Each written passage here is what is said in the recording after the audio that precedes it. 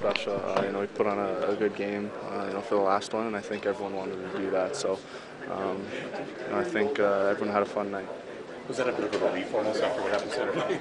To be able to do what you did? I wouldn't say a relief. Everyone knew what happened on Saturday. Everyone understood the message that was given down from the coaches. So, we came ready to play, and it's an effort that we're going to need to follow up again in Vancouver.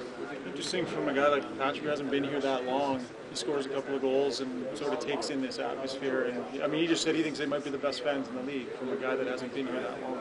Yeah, they definitely have that reputation, and tonight they really showed it. So, they've been behind us all year long, even though we haven't given them much to cheer about. But tonight they were great, and that last minute, was pretty special. I know I was taking it in, and I know a lot of us were just kind of on the bench trying to soak it all in for the last time. So it's pretty special.